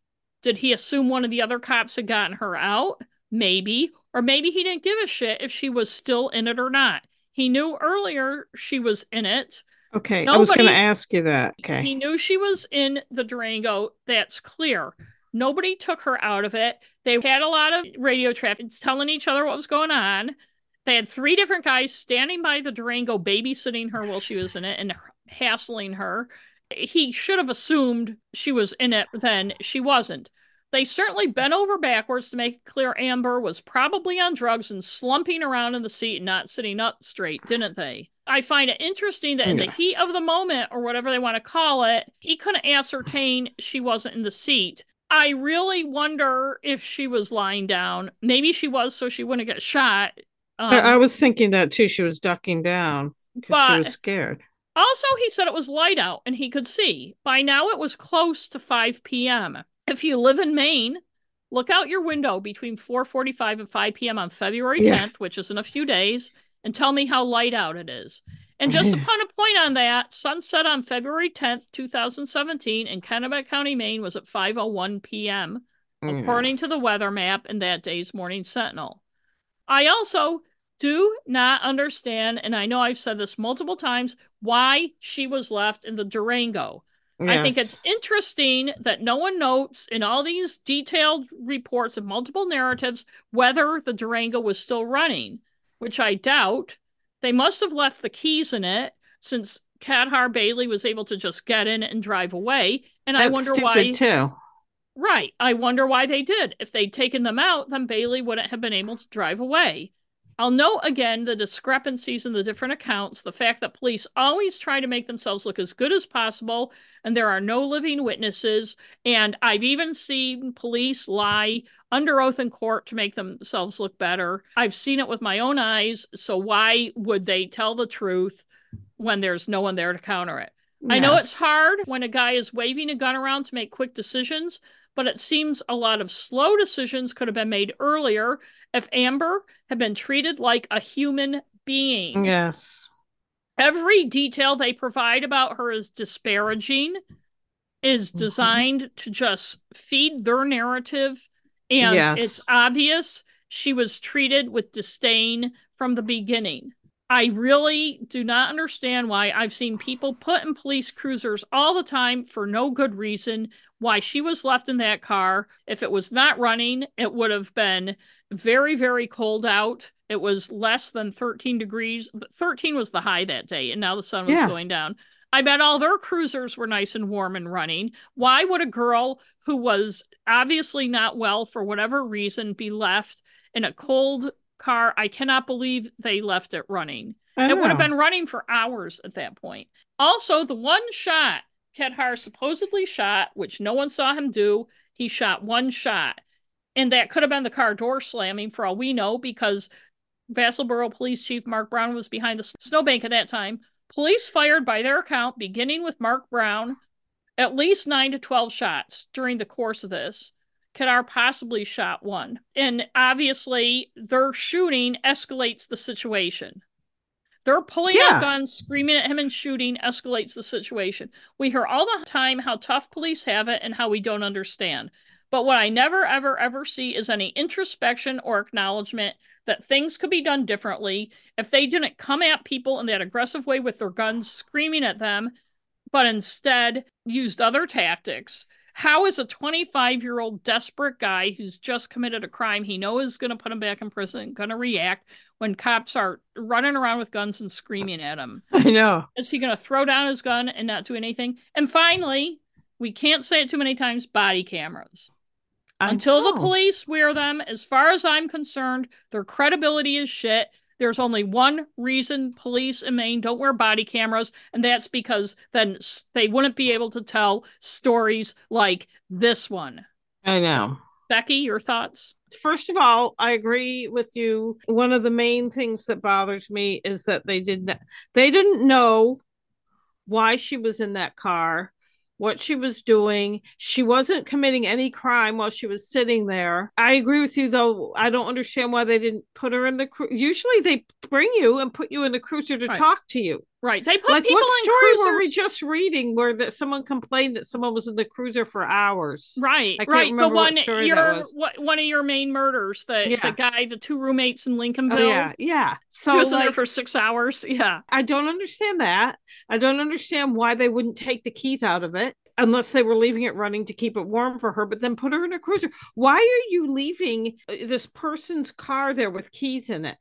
And running or not, this girl sitting there, no matter how out of it she may seem, and like I said, they weren't sitting in it. Taken off. Yeah. If she's supposedly a suspect, I don't know why none of their story makes sense. And then these vague things about, there were drugs in the car in the court documents, but it never says what kind, what they found. So, and if there were drugs in the car, then why was she still sitting in the car? Right, and these two ring. Why didn't you take her into custody? Right, and these 2 ring boxes she had in her coat pocket that she said her boyfriend told her to hold for him. And so, which tells me, okay, that means Mark Brown searched the car. Did he have her consent to search the car? Because if she was as out of it as Kevin Ireland said, it didn't sound like she was in a condition to allow consent. The other thing, so they must have had probable cause, blah, blah, blah. The other question I have is, so we already talked about, I wasn't clear because it was all the different stories when he was actually there and if he knew what was going on. So if he was there and he knew she was in the car, what did he think happened? She just disappeared? In the most detailed account, he said he got there and saw Mark Brown, the Vassalboro police chief, talking to someone in the Durango. Oh, yeah. So he assumed that was the young woman that Kevin Ireland had talked about on the radio. Right. Okay. Also, if he's higher up and said he could see, then that means he would have been able to see the seat of the car. Right. So none of that makes sense. That story doesn't make sense at all. Right. If he was on a snowbank, he's looking down into the car. So he could see her. Right. I don't understand any of it. Ideally, a review committee would look at procedures and if they violated police procedures and stuff. I mean, not just look at the criminal, whether they were criminally negligent. Yes, I agree with you. Should the girl have been in that car? Was the car running? What should you have done? What are your procedures when you come across a situation? What should they have done? Right. Exactly. I feel like if they really wanted to do a post-mortem on the situation, they need these cops to go in there and have somebody who is not a friend, who's an adversary. Maybe they should get a bunch of defense attorneys to do it, but somebody to cross-examine, then ask them hard questions like that. Like, why did you not? What was your reasoning? But who decided? Why did anyone say, here, why don't we put her in the cruiser? What were you talking about? Right. What was going on? And you know why they're not gonna? Because they're all on the attorney general's office. That's the problem. They're all on the same team. They're all on the same team. they don't really, I'm not going to say they're not human beings and some of them don't care that they've killed people, but I'm sure they think, without the AG having to tell them, that they are justified every time they shoot somebody. Yes. Part of the big issue, and that's why I wish everybody would watch that documentary, Peace Officer, if they can find it, is that this whole war military mentality where police immediately feel that they're at odds with people and have to yell at people and be tough guys and not treat people like human beings. If I were Amber's mother, of everything else that would bother me so much, obviously, about this, the fact that her daughter was treated so disparagingly by these men, these big grown men, treating this diminutive girl who had developmental girl. And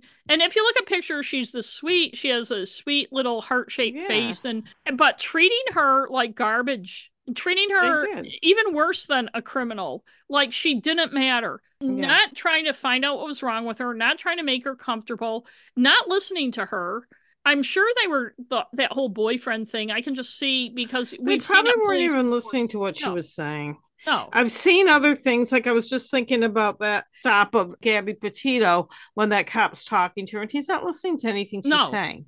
No. And that's what they probably were. But also I was going to say, so the problem with them all being in the same line of work or in the same side, I guess, someone who's also a prosecutor is going to identify more with the cops, and they're not going to ask them the hard questions. And also they all know each other. They need people and the review who are going to say, why did you do this? And yes, this is the normal procedure. Why didn't you follow it? If they have a procedure, who the hell knows? I mean, I don't even know what they're... And also, it was too long and I don't want to get into it, but there's this Massachusetts private eye who's in this vendetta with Kevin Ireland that's been going on for years, but he's written some blog posts about this. One thing he did point out that I agreed with, Kevin Ireland was obviously friends with Dick Brown. Yes. Right? Yeah. And everything. He should have not been the one to go to be all involved in investigating this. I mean, he's a lieutenant. He was a superior officer. He should have gotten somebody over there. Yes. To be in charge. I mean, Vassalboro, it's not that far from Augusta. A lot of guys showed up. You know, Kevin Ireland, this is his buddy, his neighbor, the golf guy. You know what I mean? So obviously he's emotionally involved in a way, and he's the one who ends up shooting Kadhar Bailey. What's the whole point of these investigations? People just think they're a joke. Or every citizen just thinks it's a joke. I think in their head, it's to do something after the big outcry over Catherine Hegarty and to reassure people that the cops acted in their capacity as police and didn't do something. We're looking at it. We're checking. It's all okay. As far as Catherine Hegarty, she's not the one that guy called a ninja nun, is she? She might be. I guess you'll find out when you do that. That's the one I always remember. Right. She wasn't a nun. And I know you're going to do that. I know you're going to do that one. But I just want to say about that story, what makes you think it's okay to go on someone's property and camp? If it were me and I was on backwoods property and someone came out with a gun, I'd just leave, and I probably wouldn't call the cops. I'd be like, oh shit, I was on this person's property. My thought, and again, I'm going to do the episode, so I don't want to get into a whole thing, but one thing I read is the cops knew her as being mentally unstable, blah, blah, blah. If she was a man, if they had been John Hegarty instead of Catherine, they went over there with the intent of arresting her without even hearing her side of the story. She didn't shoot at anybody. She just scared the pants off these massholes who were trespassing on her property after she asked them to leave. I just don't understand. Let's drive down this. Oh, here's a chain.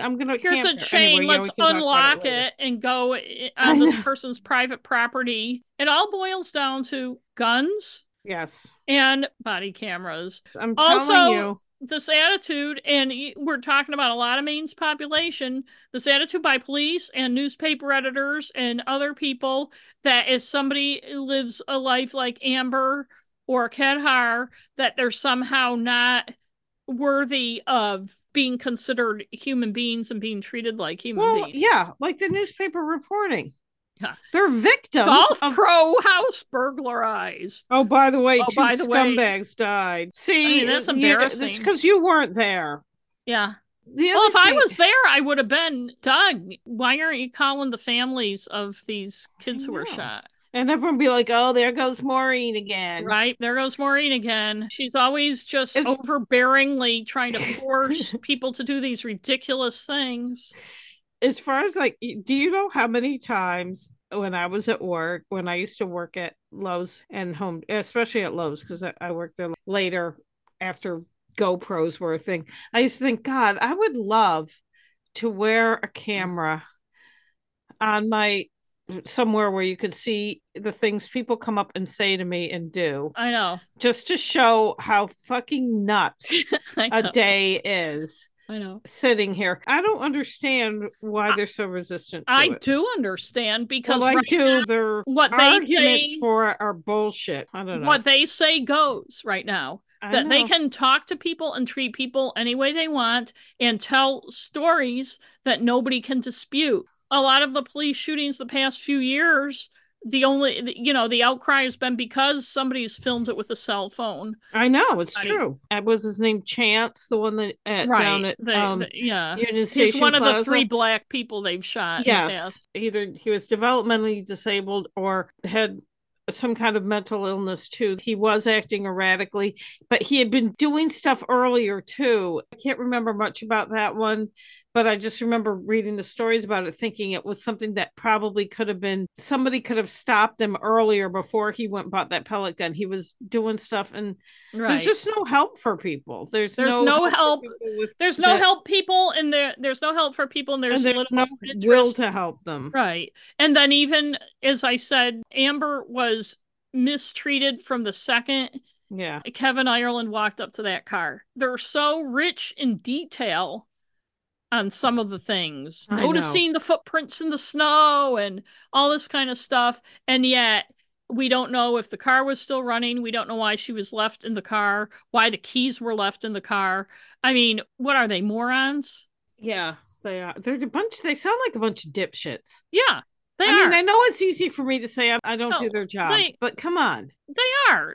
They're a bunch of macho who would rather march around with their guns and do that shit. And meanwhile, I could go on and on. If that were my daughter, I would be so angry. I feel bad. But also, I was just thinking there wasn't enough detail because I was picturing the scene, and you know what it's like when you get like a foot of snow, especially in the woods and stuff. It's like, did the guy really go through I mean, could you?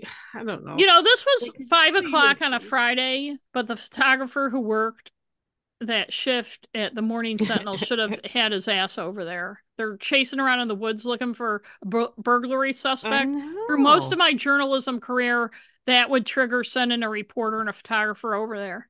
Right. But anyways, well, thank you for that story. Yeah, was very good. So do you have an NNW? Yes.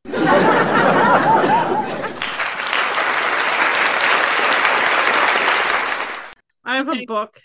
Okay. I actually listened to the audio version of this book, and it's the newest book by Robert Galbraith, otherwise known as Jake. I'm not going to give you any spoilers. Okay. Otherwise known as J.K. Rowling. The book is a very long book because the running time of, I think it was over 30 hours. I'm not sure, but I can tell you Ulysses by James Joyce is 27 hours, the audiobook. So it's a pretty long book, but it's great. I mean, all her books are great. No. Bad reenactments, obviously, no. Narrative cliches, no. That's one thing I like about her. No, I'm not going to say no. I'm sorry. I'm going to take a point off. Ooh, wow. You went from no to a point off. Yeah, I started thinking about it. In general, no. Her storylines they aren't predictable. But as I've said before, if you read the strike books, his ex, Charlotte, wife, were they married? I don't think they were ever married. Or were they married? Yeah. Well, whether they were married or engaged, I don't know if they ever actually got married. I always found her a cliche. She's a bitter and she supposedly beautiful, but she's troubled. And it's like, yeah, but she's also doesn't seem to have any redeeming qualities besides she's one-dimensional. She's very right. one-dimensional. And just having the character having an ex that is an annoying person that you can't understand why they're with that person always bothers me, because if you were with someone like he was supposedly with her for like 16 years or so, if you're with somebody that long, there's got to be something good about them. And so that's the one thing. And the other one was the character of Pat, that's their office manager or whatever. She's got a raspy smoker's voice and she's this quirky-ish, older lady. She does get a little bit less of a caricature in this book, but she still is, and it just bugs me. So I am taking a point off for that. Racial gender obtuseness, I'm taking a point off. She could have more characters of color in her books, and she doesn't. Strike has a half-sister who is a mixed race that is in this book, and he's met her in like the last book, I think. And he gets along with her and he likes her, but there really aren't. I don't know, I just feel like it could be more. It's not hard to make characters black or Latino, and I feel like some of the American Indian. I also feel like some of the, even though J.K. Rowling is a woman, I feel like some of the relationship things are kind of sexist, or not sexist, just women can be just as sexist. Cliche, Strike being, screwing around all the time and blah blah blah, and just the constant obstacles to him and Robin. I don't know if I want them to be together or not, but at least it's gone on a long time. But a lot of readers, my rule with my books, not that I'm J.K. Rowling, obviously, or I wouldn't be sitting in a 52-degree living room talking to you on a dented microphone, but it was, I'm not going to go more than 3 books without getting them together. Yeah. Because why drag it out? There's good reasons for it, and she doesn't, they're not always like pining for each other, but still. Will they or won't they get sold? Yeah. You can only string readers along so long. Lack of good visuals, it doesn't really apply, but her writing is really good. I mean, you can picture everything. Missing pieces, no. Her plots are, I don't know how she does it, how she comes out with a book this friggin' long that has interwoven plots. Things are happening, but when you get to the end of her books, you don't have any questions about, or there's nothing that's like, I saw that coming, or why, what happened to this storyline? Inaccuracy, anachronisms. This takes place about 10 years ago. It's during the Brexit vote. So what was that, like 2011 maybe? Yeah. Whatever anachronisms would be very slight. I didn't notice anything. Yeah. It would be mainly what kind of phone you'd have and stuff like that. Right. Because they change so fast. Storytelling, obviously, she's a great storyteller. Freshness, yes, I have no problem with her freshness.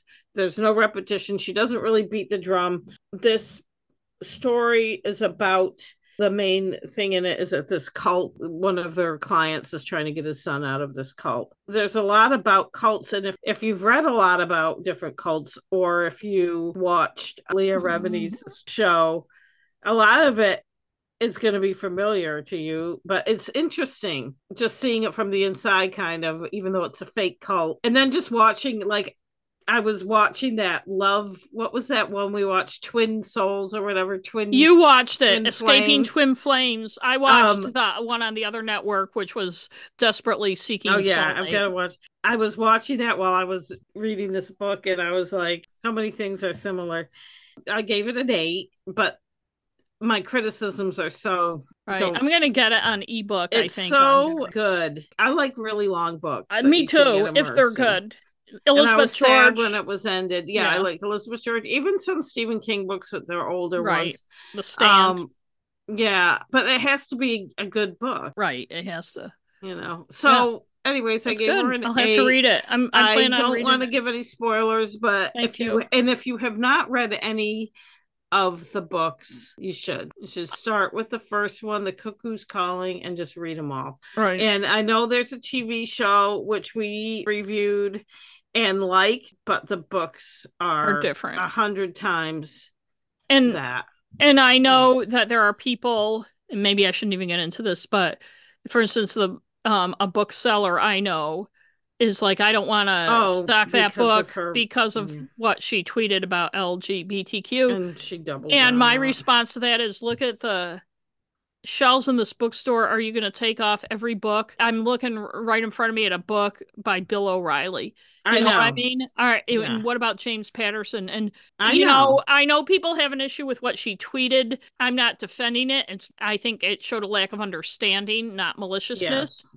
But if you start parsing every author, just don't bother to read books because you're not gonna. And I will say too that whatever she said, which I don't want to really get into, Yeah, I don't either. her books don't have that kind of an attitude. I would say, I guess there really aren't any trans people in the book that I know of, but It's probably better off staying away from that. I know. I was But gonna say anyway, she's damned no matter what she. and now we're gonna say goodbye.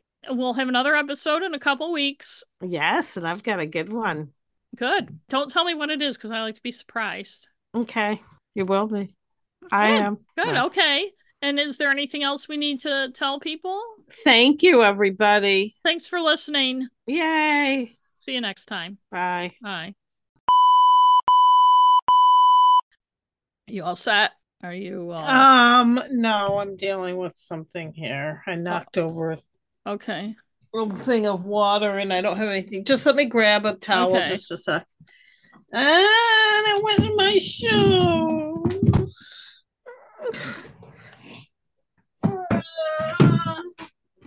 Jewel. No, I don't. Can you hear it? She's Yes. screaming at me. Why? Why? Why? Honey, she's still yelling. I don't know what she's yelling about. Because you said. I'm sorry, Momo. Mm. Just a minute. Got everything. Is your furnace working? More or less. Can you hear me? Okay. Can you hear me? Because you don't have your headphones on. Hi. Why do you try to talk to me when you don't have your headphones on? I don't know. Are you ready now? Because I want you to be able to listen to my story. I will. My socks are. Why are you? What is going on? Why? What is everything? It's a mess. Do you need to change? Do you need to change your socks? No, I'm fine. Are we ready? Because I really need you to be able to listen to my story. Yes. Let me just. I just need to get this away from me. I don't want to look at that anymore. I don't understand what is going on. This place is like a tornado hit it. Okay. Well, I don't know what to tell you about that. I mean, what? I mean, is it that much of a mystery? No. I didn't say I didn't know why. I just said you said you didn't know what was going on. I don't. Why does it look like I'm looking sideways? I don't know why. Because your monitor must be tilted or something. Okay. Are you ready? I want you to be ready. I am. My problem is that's what he said. I have a cold and I know that's what your problem is. Okay. Okay, yes. Okay. Let me cough first. Yeah. I must have gotten that right from the story. That was a story. So I'm sure he had allegedly looking for a man instead of looking for a man who'd allegedly stolen. Probably. Because he's an idiot. Get a popper. We'll find out when. Yeah, we will, won't we? You better cut that out. Well, we'll see.